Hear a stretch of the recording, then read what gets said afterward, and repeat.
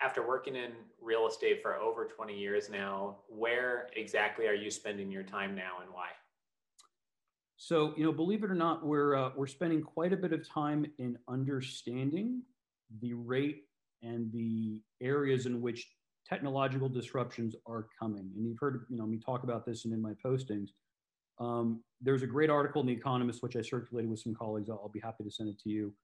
I think it would be instructive for a lot of the folks who are watching, because I think the big move, and The Economist hit the nail on the head, is really from tangible asset valuations to intangible assets.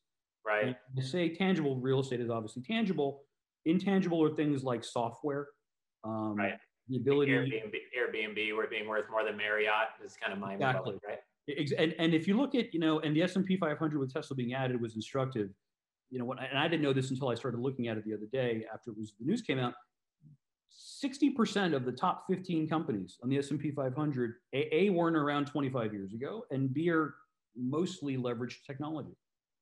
I think by the year 2030, when we're sitting here, in 10 years looking at this, I think it's going to be close to half, if not all of them.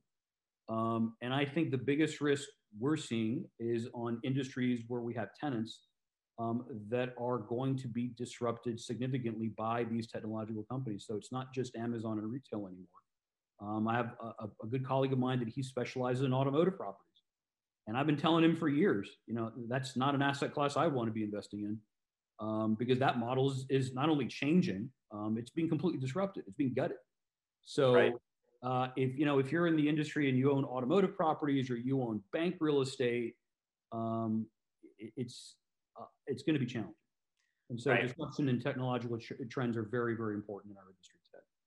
Right, right. That's exactly why we just spent $500,000 buying commercialrealestate.com, is because of our belief in that transformation of things to the digital. So I appreciate you being a sounding board for us as we're growing this platform and doing this interview as part of our effort to try to take advantage of that trend. I know you're very much on top of what's going on there compared to most family offices I know. So appreciate you bringing that up. This content was created by commercialrealestate.com. Access our community, investment databases, training, and live events by visiting www.commercialrealestate.com.